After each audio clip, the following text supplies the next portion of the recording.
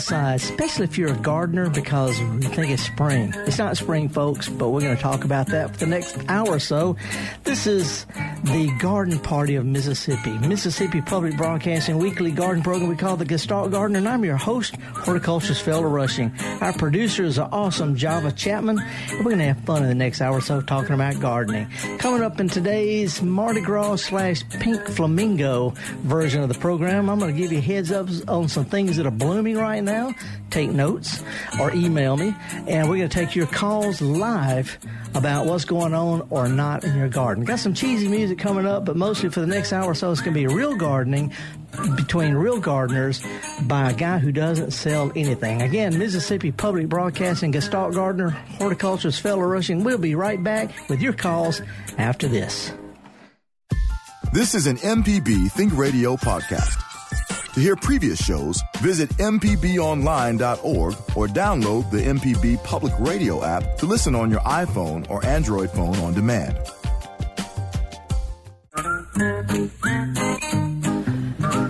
Okie dokie, folks. Welcome back. Horticulturist Felder Rushing. Love to be here on Friday mornings and repeat on Saturdays talking about gardening. I don't sell anything, and I've got a couple of degrees under my belt and a few decades of just talking about gardening and looking and scratching and sniffing and learning a lot of stuff. You cannot imagine how much I learn from the emails I get from folks who say, Felder, you should have said this, or why don't you do this? Or what? And I'm thinking, okay, I love that. Give me a call. Let's talk about it.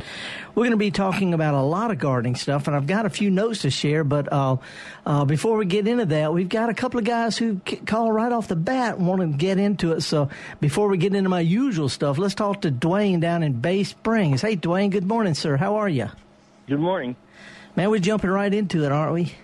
Yes, sir. What's up? What I was wondering about, Mr. Rushing, is what variety of figs is it that we have that surround these old home plexes that are 100, 150 years old, and they keep, they're there and they're still there. What variety is it? Is that the magnolia or brown turkey? What is that? It'll be the same one that my great-grandmother planted back before my father was born, and it still produces figs. It's called brown turkey. Probably brown turkey. It's the most commonly grown across the lower part of the southeast. It may not be the best one for the yard, but it sure is dependable. Yeah, they've been there forever, and you see Celeste and other types now, and I know that wasn't what was there 150 years ago, but they keep coming back, so that's the good ones, I guess, Yeah. Or the heirloom types. And I'm just wondering what type that most likely was. It's most brown turkey. Yeah, and by the way, Celeste will be here for 150 years too. They're all good. Just a matter of when people were peddling plants. They didn't have garden centers up until the 1930s or 40s or so. Really, most of the time it was peddle stuff, or people buy stuff through the mail. You can get an entire garden in a box through the mail from Sears and Roebuck. But people peddling in Market Bulletin, all like that. That was mostly brown turkey. Gotcha. I appreciate it, sir. All right. Appreciate your call, Dwayne. And let's go stay on the Gulf Coast for a little while. Talk to Brian. Hey, Brian, what's up, man? Hey, how's it going? So far, so good. Well, thanks for having me on the air. So I was calling in, and I just wanted to talk to you a little bit about to see what you knew about the Jackson pecan. It's a good one. What else you need to know about it? Okay, so I work in the public affairs office out at the CB base down in Gulfport, Mississippi. And lately, one of our firefighters at our fire station, he goes by the name of Ham, but he's been doing a little research on a tree that we found back behind the fire station on the base, and it's apparently it's a hybrid. It's called a Jackson pecan, and we did a little research on it. Now, apparently, it's 100 years old this year. The hybrid that was created by a Mr. Betchel, and so I just wanted to know what you knew about it. I did not know that. I worked with pecans for so long. Matter of fact, I was literally raised in a pecan grove, picking up pecans for $0.05 a pound when I was a kid. And I worked with pecan growers, and there are dozens and dozens of varieties. And by the way, one of the most famous ones, Stewart pecan, was discovered as a wild seedling down near Pascagoula. Oh, okay. But anyway, pecans are native to here, and there's a whole bunch of genetic variation between all the seedlings, and sometimes somebody will come up with one out in the woods that is extra good or has a thinner shell or meatier or heavier production, and they'll propagate it from cuttings. But, they also do a little hybridizing. It just takes 8 or 10 or 14 years to to get one from seed to grow. So most of the time they're discovered and they're propagated by grafting. But anyway, that's a real interesting point. Now, Brian, I'm going to do a little bit more research on that, but either that or you see me what you got. Well, so I have another follow-on question for you. I'm very interested in pecans, and I've been working for the government for a long time, and going to be getting close to the end of my career pretty soon in the next few years. And I thought it might be fun as a hobby and a little side business to start growing my own pecans. And so first thing I want to know is for just a couple acres of land, what would you suggest would be the best yields for pecan trees, and the amount of pecan trees I can put on an acre? Okay, what I would suggest is send me an email and let's get a little bit more detail, because it's really a little bit more complicated than setting them out. We have a couple of real serious problems, an insect called phylloxera and a disease called scab. And unless you are prepared to spray or get varieties that are resistant to those, then and spraying pecan tree ain't easy, then we're going to run into problems. We also need to have at least two different types, early flowering and later. Pecans have separate male and female flowers. In some varieties, the male is open before the female. Some of the female is open before the male. And you have to plant both of them in case we get a rain that washes all the pollen off of one of them. So anyway, it gets a little bit more complicated than just setting out some good pecan trees. But first of all, we need to get one that's resistant to scab, because that is a real booger bear. And then we can take it from there. And also, most pecan growers in a small area, you need to plant them fairly close together for the first few years. And then as they start getting bigger, you can cut the middle rows, every other row out to, in other words, you can double your production the first few years. And then when the trees get bigger, cut out every other row so that the ones that are left have elbow room. A little complicated stuff like that, but I'd love to help. Like I said, I was raised in pecan groves, and we got some terrific pecan experts all over this part of the South, including here in Mississippi. Be glad to help you, man. All righty. Shoot me an email, by the way, garden@mpbonline.org. And I got some things I want to yak about, but I'm intrigued with this. Joanna, what's up? What's up? Let me ask you two questions real quick. How far can somebody come over your property line and cut your boxwoods and your nandinas? If they put 1/2 of a foot across, they're breaking the law. That's called trespassing. Thank you. My second question is, I broke my arm, pat myself on the back. I planted wild verbena, and last year it looked like the leaves like they had been splattered with something, so I ignored it. And then I looked back later, and it's like where it was splattered looked skeletized. Yeah. And they never put up purple flowers. So I thought this year, is anything I should do? Yeah, a couple of things. Keep in mind that stuff, that wild purple stuff, which is from Argentina, by the way, it's not native. It was introduced and spread. It grows better in the most poor, miserable, low fertility, card-packed roadside conditions you can imagine. If you have it in a decent flower bed or fertilize it, it's going to get lush. It's not going to flower very well. It's going to all sorts of leaf diseases. So you need to treat it as if you were trying to get rid of it by stomping on it. That's what I thought. I dug it out and it was growing the cracks, the pavement and stuff like that. That's where it grows best. Planted it, and then I thought, dadgummit, okay. No, it grows best in gravel or sidewalk cracks. It's just one of those kind of plants. Also, if you cut it back, Joanna, that may, like they do with the roadside mowers, it'll actually bloom better flatter instead of tall and leg-end floppy. Okay, very good. Thank you so much. All right, appreciate it. Okay, bye-bye. Oh, that was a flurry of calls. I wanted to knock those out, even though we got some odds and ends to talk about. By the way, Java, did you give me enough props on my prop today? Yeah, you have the, as we like to say, the OG of what you have in there. I'm gonna let you tell it what you have, but okay, it's the original. Oh, what is it? What is O? Do I need to Google OG? I mean, OG just means the original. It's none before it, and it's really nothing the same since. Well, as a matter of fact, in this case, that is the OG of comments. There we go. I have a pink flamingo here, and a lot of people just don't like them. They're common, they're tacky, they're vulgar, they're blah, blah, blah, blah, blah, blah, blah, blah, blah.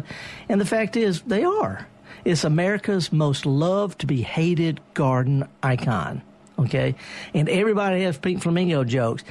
But those of us who are into pink flamingos have a distinction. There's the real plastic pink flamingos, and there's a fake plastic pink flamingos. And most of what you see are fakes. They got big heads, they got cute eyes, they got that little black thing that the legs stick into. They don't, they're fake. But this one looks like a flamingo. It's got the grace, it's got the lines, it's got the feathering detail, and it's made out of, listen to this. It's made out of industrial-grade plastic you can ship acid in. It doesn't fade in the sunlight. The legs stick straight into the body, and it looks like it's done by an artist instead of, something you get at, just a chain store. Now, how old is that one that you holding in your hand? The one I've got here is 60 years old. And it's still pink, guys. It's still pink. Still pink. This is what they call a Don Featherstone flamingo. Now, Don Featherstone was in Leominster, Massachusetts. He was an art school graduate. He started working for a plastic company back when plastic was still cool. And they got him to start doing yard ornaments. He did the plastic ducks, which, by the way, they are accurate as to which sex they are. There's male and female Featherstone yard ducks. But he also did the pink flamingo, and it kind of knocked out since. It's the first ever plastic pink flamingo. He patented it in 1957. So this is the 60th anniversary of the first ever patented pink plastic flamingo. And I have an original Don Featherstone that I showed you on the bottom. His name is embossed on it, but he autographed this one for me. Just for you. He and I gave a lecture together one time. You never know what's going to come out of this old hippie's mouth. But he and I lectured on yard art one time up in St. Louis, and he autographed a pair of them. And anyway, if anybody's interested in pink plastic flamingos, whether you're getting them on eBay or something like that, Google Featherstone flamingos, Don Featherstone. Those are the real deal. And this is the 60th anniversary, and I just want to give a shout out to folks who like pink flamingos, America's most loved to be hated icon. But mine have been autographed. Woo! Anyway, we got a few other things to talk about. I want to share some things that are blooming this time of year, Java, but we're getting close to break time, aren't we? Yeah, we can, if you want, we can take the break now, or what you want to do? Yeah, let's do that, because I'd like people to just listen to the stuff that I've seen blooming this week. I do a lot of walking, and there's a whole lot of stuff in bloom, about 4 to 5 weeks too early in some cases. But anyway, we're going to be talking about that and taking phone calls and sharing some emails here on Mississippi Public Broadcasting. It's a garden party. We don't have to dress up. You don't even have to get dressed. You might be sitting outside with a cup of coffee. You might just be dragging in from all night doing something else. But it doesn't matter. If you like plants, if you know what green side up means, if you know that all those horticulture rules stink, then we're going to be talking about that for the next hour or so. It's a great day, and we're going to be talking about gardening here on Mississippi Public Broadcasting. Me and Java are going to come right back after a little bit of a break, and I'm going to share some of the things that are blooming this next to last week in February, a little bit early. Stick with us, folks. Horticulturist Felder Rushing here on Mississippi Public Broadcasting. We'll be right back.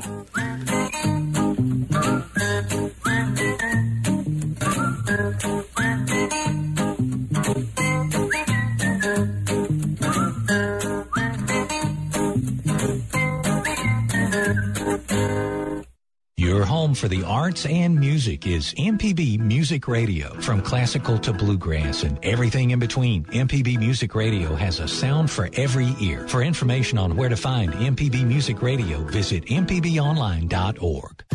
This is an MPB Think Radio podcast.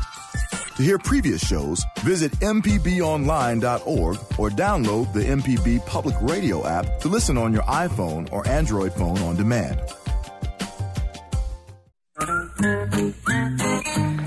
Okie doke, folks, welcome back. Horticulturist Felder Rushing. If you hear some noise in the background, it's called Jonas Adams, my former producer before Sir Java. He just popped in. He lives up in Washington, D.C. now, and he came back to say hi and visit some folks.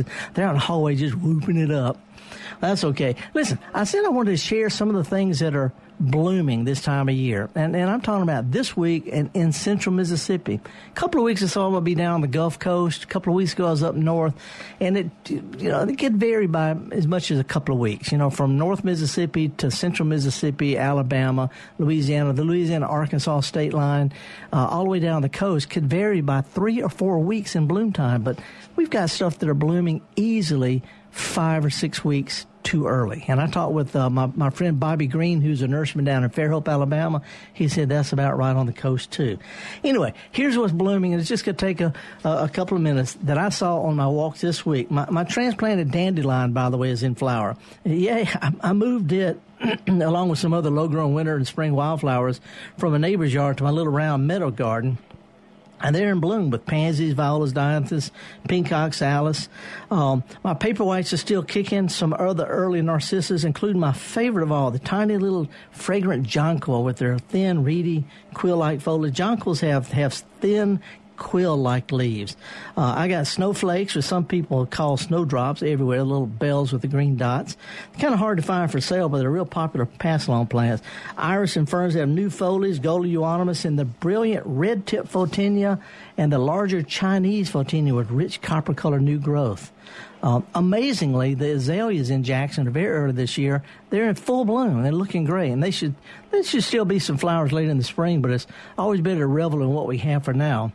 I saw some shrub roses in bloom, full bloom. Also in bloom are Camellia japonicas, flowering quince, forsythia, snowball viburnums, fragrant winter honeysuckle shrubs, late sweet olives, and their real intense fragrance. Plus, I've seen a couple of native sweet shrubs. Some people call it calicanthus, already in bloom.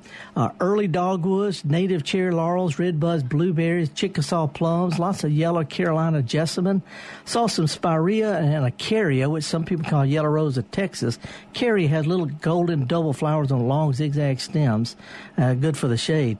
Another good yellow flower shrub for late winter or spring is Florida jasmine in full bloom, brilliant clear yellow flowers.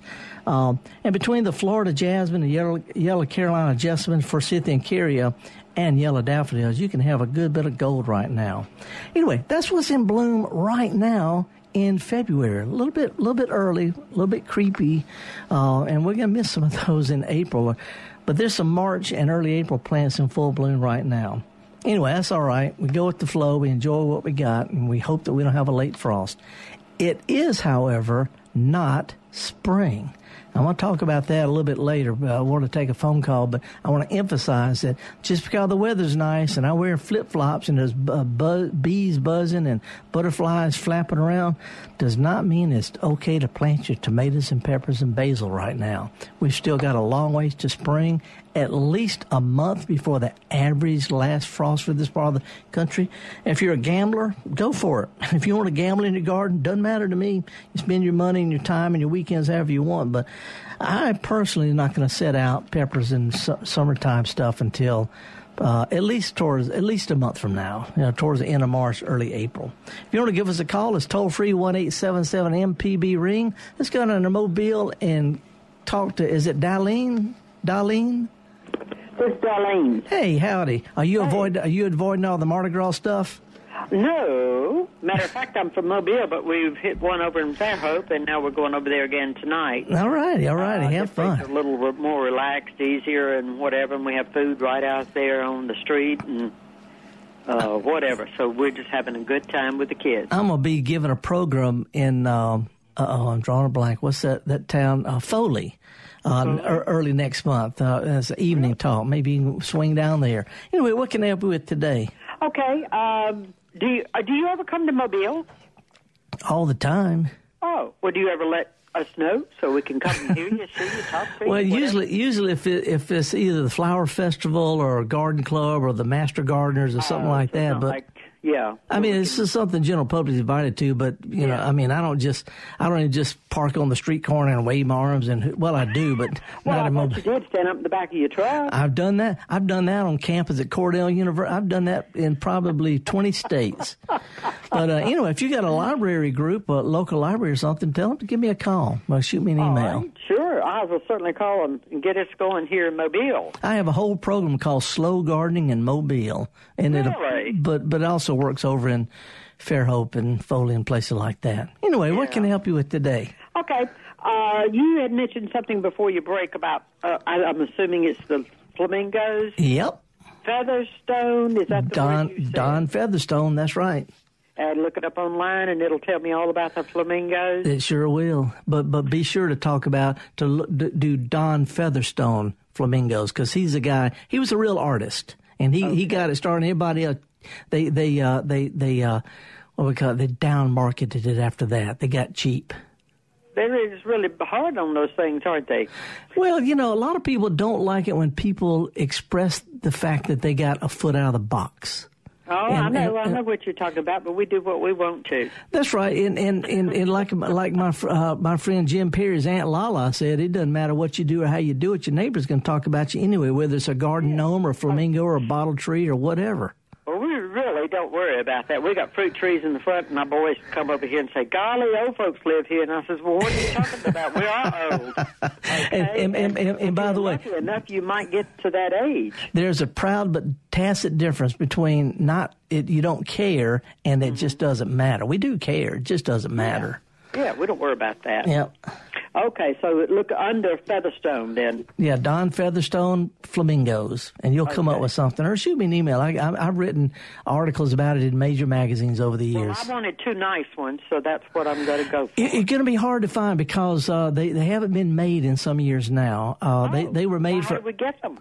Well, you have to go on eBay and be sure it says Featherstone Flamingos. Because they matter of fact, I have a pair, a golden pair of the 50th anniversary the year they went out of business. They sent me a pair because I've been such a good friend of flamingos. They sent me a pair of golden ones for the 50th anniversary. But anyway, the Featherstone ones are the best, and you get them on eBay. Now, what's the running price on those things? No idea. No idea. Okay. All right. Well, I heard the last end of it, and I said, I want those. There you go. So there you go. For that and check it out on eBay. All right. They come in a box, and the legs stick right into the bottom. They don't have that little doohickey on it, so don't be thrown off by fake flamingos. All right. All right. Thank you. Let the good times roll. See ya. Thank you. I do a lot of programs around the place in Alabama, Louisiana, Arkansas, Tennessee. Matter of fact, I've got stuff scheduled in literally all the states surrounding Mississippi. I do this at libraries and master gardeners. So if you want to have some fun and whoop it up, give me a shout. Let's go to Ridgeland. Hey, John, thanks for calling, man. What's up? So I wanted to just give you a follow-up. About 3 weeks ago, I was listening to a program, and you said, now is a great time to spray for weeds. Yep. They're young, they're immature, they're growing, and you can spray for weeds and work. And I thought, that's a great idea. I've never done that before. I'm going to try that. Mm-hmm. So I got two different weed killers, a broadleaf and a grassy type weed killer, and I mixed them according to directions, and I sprayed them out there. It was a nice warm day. It was about 70 degrees outside, no wind. Anyways, so I'm all excited because I'm thinking, well, these things are going to just die, and it's going to be great. So the next day I look at them, and by golly, those things weren't happier. They were greener, they were taller, they just looked as chipper as they could be. And I'm thinking, So I'm not going to be impatient. So I'll wait a few days, about a week actually. I look at those things; they're just as happy as clams. They look great. They're tall. They're growing just fine. They're very green. I'm thinking, well, that's Felder, that dirtbag. He gave me some bad information. Yeah. Anyways, well, I got busy, and one thing led to another, and so guess what happened? They turned. Yeah. When you turned your back, and they're all dead as a doorknob. Yesterday, 3 weeks later, they turned yellow. Yeah. Here's the deal, and I have no idea what herbicides you use. And by the way, I would not mix broadleaf and grass weed. The reason I wouldn't mix them because some weed killers will actually kill grasses. There's some things you can spray on St. Augustine centipede that you can't spray on Bermuda. Some things you spray on Bermuda that will kill St. Augustine or centipedes. You got to be careful about that. But these things, they're systemic. They're taken in the plant, they go down the root, they kill the root, the top dies, and it depends on the amount of how much warmth and all before they die. And if you'd have done this a month ago, they wouldn't take quite as long. It just gets harder and harder as they get bigger and bigger. Well, my thinking was the point is that when it's cool, it really takes them a lot longer. It does. That's right. in the summertime, I'm used to them being dead the next day or 3 days at the very most. Yeah, well, those kind of weed killers are not good to use on the lawn, though. You want something that's going to... This is, it's a delicate word, but this is chemotherapy. You're trying to kill the problem without killing the patient, and it takes time. It's better to spray lightly a couple of times, a week or two apart, than to really overdose in one time, just like chemotherapy. So I have an actual question, sorry. And I think you've talked about this before, but I had some planters, just decorative planters that I want to put on the porch. And rather than put real plants in them, I was thinking about putting artificial plants. And if you have a good source for those and a good variety that you recommend that would look, realistic to go in that situation. I do it, and actually, this is a serious question. I actually have some artificial plants myself, and some people turn their nose up at it. Well, they're just being... They're a haughty whatever. Shut up. Anybody that puts on mascara can just shut up. You know what I'm saying? But probably the best place to go to one of the hobby places like Michael's or someplace like that that's got good quality stuff. You don't want to put cheap. For example, if you're putting plastic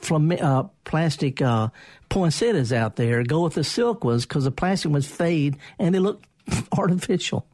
But you can, you can get quite a few very realistic looking cacti and succulents.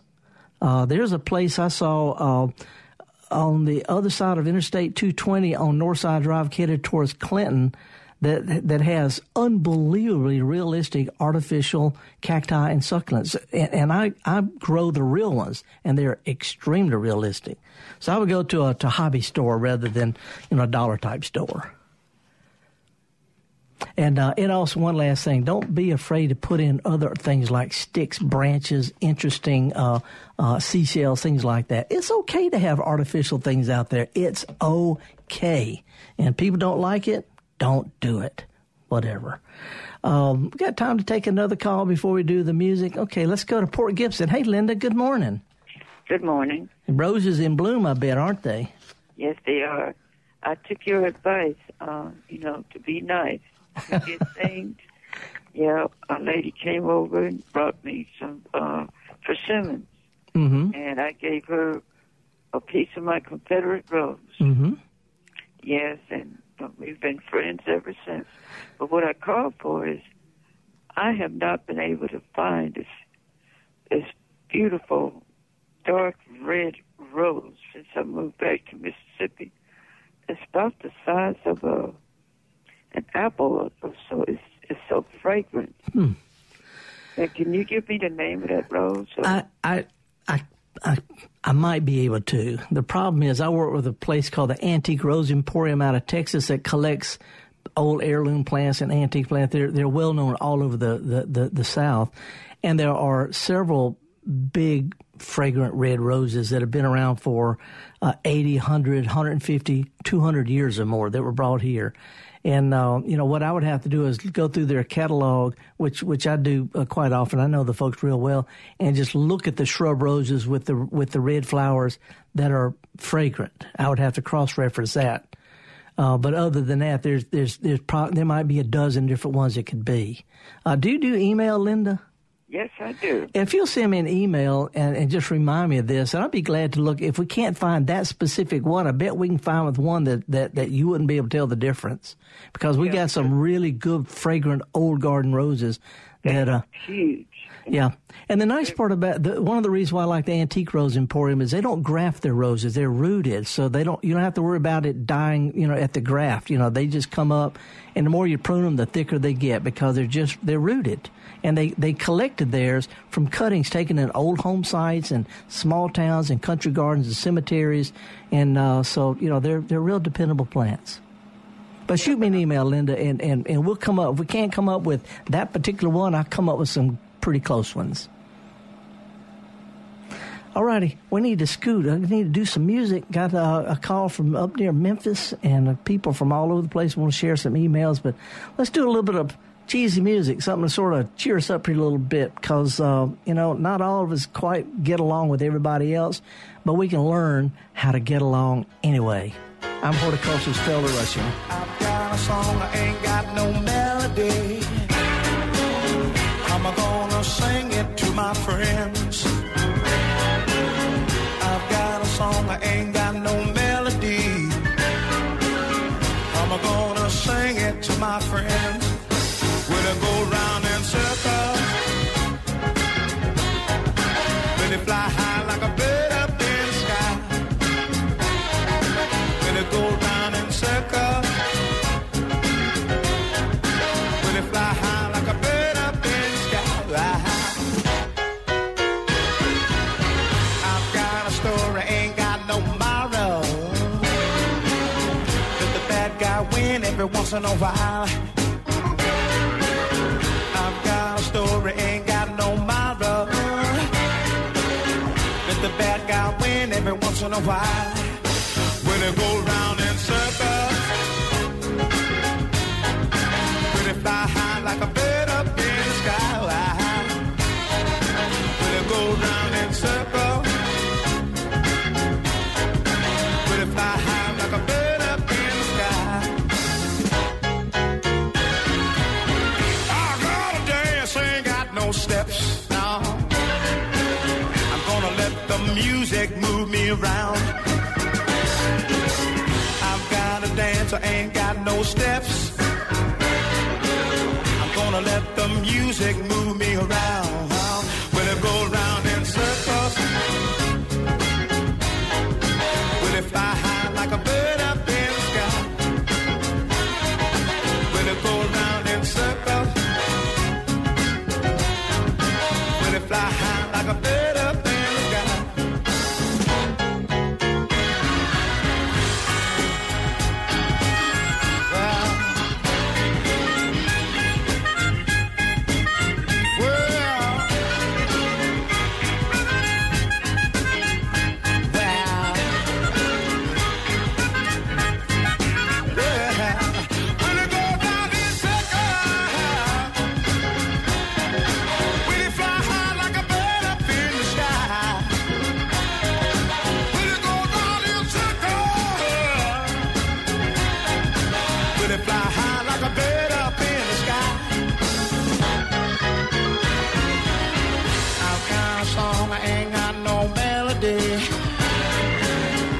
I'm gonna sing it to my friends. I've got a song, I ain't got no melody. I'm gonna sing it to my friend. Will it go round and circle? Will it fly high like a bird up in the sky? Will it go round and circle? Will it fly high like a bird up in the sky?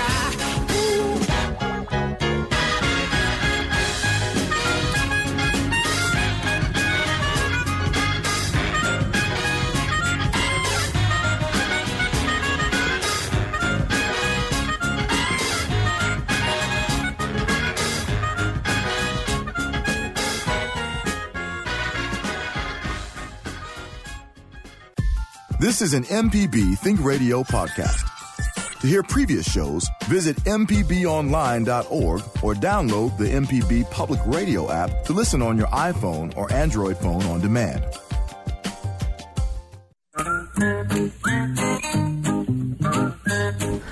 Okie dokie, folks. Welcome back. Horticulture's Felder Rushing. You know, this is, I chose that music, even though it's garden related. It's about attitude, and gardening is about attitude, too.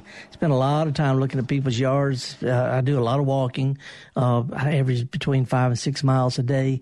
And I look in people's yards. I think about stuff. I look at plants, how they're growing, which one's doing well, which one's doing poorly, which one's getting no care at all and are just knocked out. Design-wise, how do they solve problems where it's too shady for grass, all that kind of stuff. You got neighbors you don't like. How can you screen them off without building a wall? So these are the kind of things that I think about when I walk. But I also learn a lot from the kind of emails that I get. We're going to touch on those in just a second. But before we do that, let me jump into to see what's on miniature rose question from Barbara up in South Haven. Hey, Barbara. Hello. Howdy. I have a question on these little, I call them a miniature rose that they give you at Valentine's Day. Right. like from Walmart or wherever, but how do you take care of them, and can they be planted outside? Oh, they'll actually probably do better outside, Barbara, in some real dirt. You know, the florists buy their plants from wholesale greenhouses who grow things in greenhouses under ideal temperature, light, fertilizer, water, in potting soil that's designed to be watered a lot. And that's not good for plants in the long run. Some plants do fine in pots, like the old rubber tree or something like that, but roses and shrubs do better in some pretty good, well-drained, real garden dirt. They grow better roots that way. Will they get very large, or do they stay this size? It really depends. You know, even a small plant can get, you know, bigger than small. But luckily, roses, the more you prune them, the more they bloom, the thicker they get. See, so if you put it out where it can get, I'm going to say the bushel basket a little bit bigger, you can keep it pruned that size or smaller by just every now and then just giving it a good old haircut, just like I do around my face every couple of 3 or 4 days. Okay. And they bloom on new growth, so the more you prune them, the more they're going to bloom. Could I set it out now or wait? We're going to get a 33-degree temperature this weekend at night. 0 degrees is rough on plant. 33 ain't squat. Okay. Can I say ain't squat, Java? Well, I guess I just did. 33 ain't squat to a rose. Okay, well, that's what I will do. Okay. Now, Barbara, when you set it out at first, be sure you loosen up the potting soil. What I would do is I'd find a sunny spot, I would dig the dirt up, and then I would loosen the potting soil and the roots, and then stir that potting soil into your dirt, and then plant in that combination. It's going to drop a few leaves because they've been inside where it's low light, low humidity. So you might want to go ahead and just cut it back a little bit when you set it out, and it'll jump right back out with all sorts of new flowering growth. Okay. Well, thank you a lot. All right. Appreciate your call. Thank you so much. Well, we've gone from on the border of Tennessee down to the Gulf Coast, Alabama. We get calls from all over the place. So if you want to give me an email anytime during the week, garden@mpbonline.org, I'll be real glad to help. And we're going to be just yakking about gardening stuff. You've got mail. Oh, yes, wait a minute, Mr. Postman. You've got mail. I do.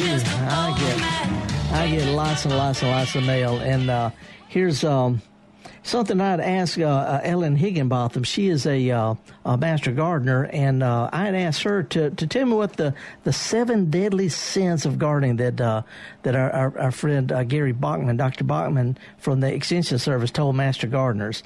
He said, here are the seven deadly sins of gardening. Gardening fever. Getting too much going, wanting to plant too much, jumping the gun, planting too early. Boy, do I agree with that. Who are you going to call? Know who to call when you need advice. You know, there's all sorts of places that have nonprofit advice. Some people are driven by profit, but you can find a good person at a garden center that you can depend on to give you good advice. But also places like here at MPB, we have other garden experts in the state, but Extension Service is a good place to call. Here we go. Planting again and again. Planting too early and choosing plants that don't like it here. Not keeping records. I don't know if that's a sin. I don't keep any records at all. But fences make good neighbors. He gives all sorts of reasons to have dividers, to keep deer and other people and cats and dogs on the other side of your flowers. And the number one is forgetting that gardening is supposed to be fun. Enjoy yourself. I appreciate that a whole lot. Now, here's a call, an email. Why do my daffodils have green leaves but no flowers?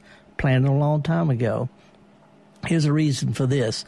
And by the way, my great-grandmother had 350 different kinds of daffodils up in the Delta, and I only grow about 30 or 35 myself.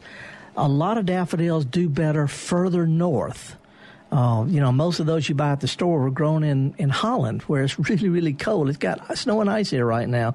And they need a cold spell before they'll set a flower bud. Also, if you cut daffodils down too early, they don't make their flower bud for the next year. Daffodils make their flower bud in the 5 or 6 weeks after they normally flower. It's really important to leave the foliage of daffodils and other spring bulbs alone until it flops over and turns yellow. Otherwise, you can cut down on the flowers. Some daffodils also get real crowded, and their holes need to be dug up, separated from time to time. Now, if you don't want to do this, we've only got 2 or 3 dozen different kinds of daffodils. Out of the hundreds of daffodils, there's only 2 or 3 dozen that will spread and multiply and bloom more and more year after year after year. And I've got a list of those if you're interested. But not all daffodils. There are a lot of daffodils that will just bloom for 1 or 2 years, and that's it, sort of like tulips. He said, the other question was, I've been told that bearded irises need to have their upper root exposed, and that's true. Bearded irises, the kind with that little ropey-looking rhizome, that needs to be baking in the sun. If you cover them up with dirt, soil, if you want to call it that, if you mulch them, their flower bud doesn't develop right, or it gets eaten by snails and slugs. Top of the iris rhizome needs to be baking in the sun. Here's a good one. I got this from Grace down at Long Beach. I answered this day before yesterday. We have dewberry briars and silver berries. How do I get rid of them? And I suggested you can wipe them with something like Roundup, as long as you don't get it on other plants. It's not going to hurt your soil. But what I do is I have blackberries and dewberries and briars in my little garden. What I do is I put on a pair of gloves, and when the ground is soft and moist, I pull them up gently, trying to get as much of that root as possible. And if you'll do that, you'll get most of it. But the trick is come back a month later and do it again to what comes up that you missed. In other words, be persistent. 2 or 3 pullings will peter it out pretty quickly if the ground is moist. And again, use some gloves. Let me see. Here's one that I haven't had a chance to answer this because I didn't get the email, but I'll do this afterwards by email. Felder, do you have any luck growing raspberries? He says he lives in central Mississippi. They don't seem to do well. That's correct. Raspberries do better the further north you go. They're northern plants. They like a long cold season. Down here, doesn't get cold enough for some varieties. And those that do flower and make raspberries, a lot of times they get diseases or they fall apart in our heat and humidity. They're more of a cool type plant. We do have some raspberries that do all right if they get full sun and you don't over-fertilize them. And if you prune them every year, right after you get through picking them, to keep the vines thick and compact instead of those long arching canes. There's one that was actually developed by a professor of mine from Mississippi State called Dorman Red. It grows pretty well here, but it tastes like turpentine. I'm just saying, that's all. Anyway, there's a whole bunch. Let me see. Small plant. Here we go. This is a great one. This is from Kathy White. And I love these kind of emails. I'm a long-time listener to the program. I'm a fan of a small flowering plant I see in bloom early spring. I'm pretty sure it's lily of the valley.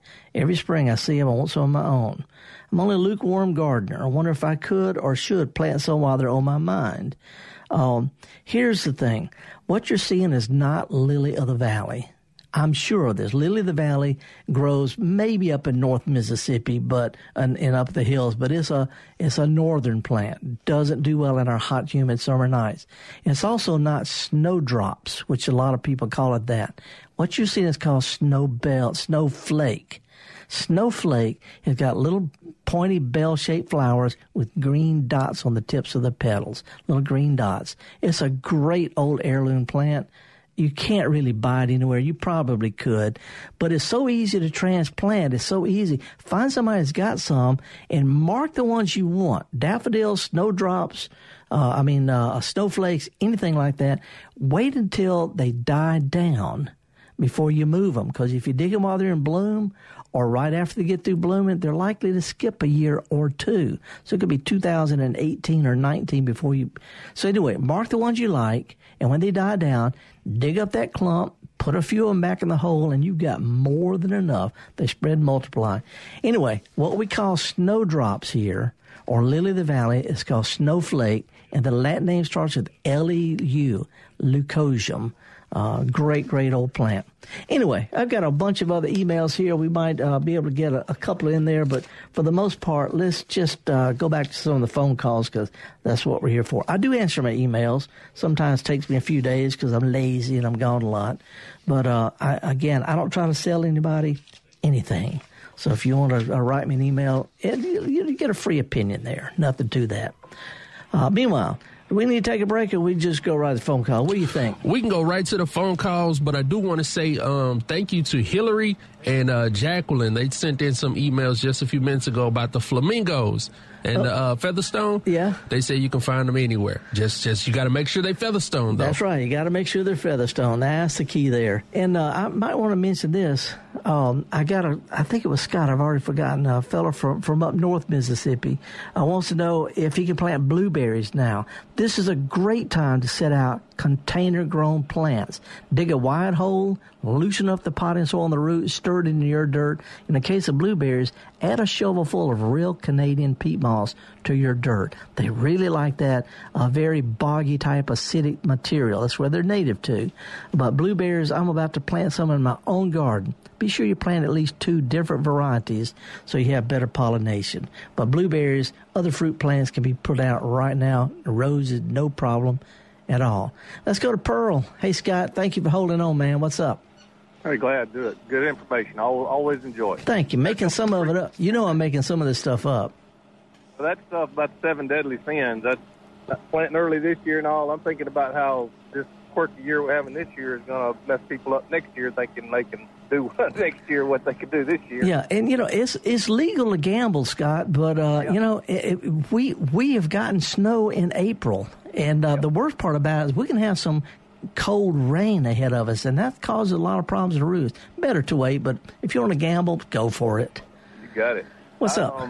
See people every year kind of do what they remember the easiest thing they could do was, and under optimal conditions, but we have such changing conditions. But I did what you recommended for years about with my fig tree. And they put a heavy mulch. It wasn't pine bark. I couldn't find it at the time, the nuggets, but it was cypress mulch, and I mulched real heavy around the trunk, the base, and on out too. But do I need to get the mulch back away from the trunk to keep from girdling it at some point, or earlier, sooner than later this year, because of everything already putting out, leaves and everything? Yeah, you don't really need to, but be honest with you, from now on, what I would pull it back, and if you got some tree leaves, throw some tree leaves on the ground because they decompose and feed the roots, and then cover that with the pretty stuff. Because you want something that's going to feed the soil as well as keep it cool and moist. And the cypress and pine and stuff like that, it really doesn't do much for the soil. So if you could, pull it back, throw you some tree leaves or that kind of stuff, then put your good mulch on top of that. And do it, just pull it back from the trunk itself, because sometimes we get critters in there that hide in the mulch and chew on the bark. Yeah. And the other question was about the pecan trees, the saying that pecan trees know better when they start budding out, that there's not going to be a threat of frost. Do you know anything from your experience and knowledge about them being genetically different than other plants to be able to predict climate changes better? Yeah, I know probably too much about it, and a lot of it's conflict and stuff, but the bottom line is plants tell time by the amount of cold temperature they get, called chilling hours, below 45 and above freezing. And a lot of our native plants, depending on what part of the state you're in or the south of the country, they're gonna bud out as soon as they get that number of chilling hours, which is what they have averaged out over many centuries. And most of the time, pecans start leafing out around the first week or so in April. That's when they usually do in central Mississippi. If they bud out a little bit early, it's because they tell time. They don't know about global warming and that kind of stuff. It's based on physiological response to sunlight and cold temperatures. And I've seen pecan trees with snow and ice on them before. This was the first year I'd heard anything about the pecan trees being different from other plants or smarter than other plants. They're not. I was wanting to test it out. They're not. What you knew about it. They're not. A lot of native plants naturally wait to bloom because they know it's going to get cold late. But I've seen some in bloom right now, a little too early. And I've got a new flowering crabapple that I planted at the end of January that's got a lot of clay to fight through. But I took a lot of the clay out and all that, and I'm going to name it Felder's Girlfriend or Felder's Sweetheart, because I figure if there's a chance of that plant making it, it's going to have to suffer through a lot of stuff. And I figured your sweetheart could do that better than anybody. Go outside the original plant hole, take your shovel, and just loosen the soil, and extra 2 shovels outside the original hole, just loosen it up to help them get the roots out in that clay, because they got to get used to it. Appreciate it, man. We got a scoop. Thanks. We're going to go to Purvis now, talk to Bob. What's up? Hey, Felder, how you doing? I'm fine. What's going on? All right, listen, I had a formula from Julia Caesar on how to make a homemade weed killer using swimming pool salt. And my briefcase was come up stolen on gardening, and I had it in it, and I can't find it. Yeah. There's a formula for using salt, like a saltwater swimming pool. Yeah, solution. Which can kill your grass, too. But I want it to kill everything. Yeah. It's in a ditch. Yeah. Well, you have to shoot me an email about that because I don't talk about homemade pesticides on the air. I mean, for legal reasons, I don't do that. Shoot me an email and I can come up with something. All right. Happy birthday. Appreciate it. Thank you. Thank you. Bye. Ain't my birthday, but I'll have a happy one anyway. Let's go to Mobile. Hey, Mikey, how are you this morning? Hello. Howdy. We're right at the end of the program. What can we help you with, Mikey? Yes, sir. Insecticides again. Will pine straw mulch put over a compacted, previously constructed, heavily clay compacted? Will pine straw mulch encourage termites? Nope. All right. Even if you put pressure-treated wood that's kind of drifted up from the wood and stuff like those kind of things don't encourage termites. Termites do nest in old wood, but they don't encourage anything. And pine straw doesn't. It's got that waxy covering on there that termites really don't like. But anyway, the answer is no. Pine straw laid down and the pressure-treated walkway over it won't hurt. No. Great. Thank you. All right. Appreciate it. I like that. One answer. Yeah, no. Yeah, no, maybe. Sometimes. Well, see if you can answer this question. We had a call. Well, we had a couple callers, but we ran up on the end of the show. You got any appearances, any places you're going to be coming up real soon? I do, but I don't have my calendar with you right now. I'm going to be in Foley, Alabama, I think on the 9th of March. I'm not sure. It's a Thursday night. I'm going to be down in Foley, down in what we call East L.A., Eastern Lower Alabama.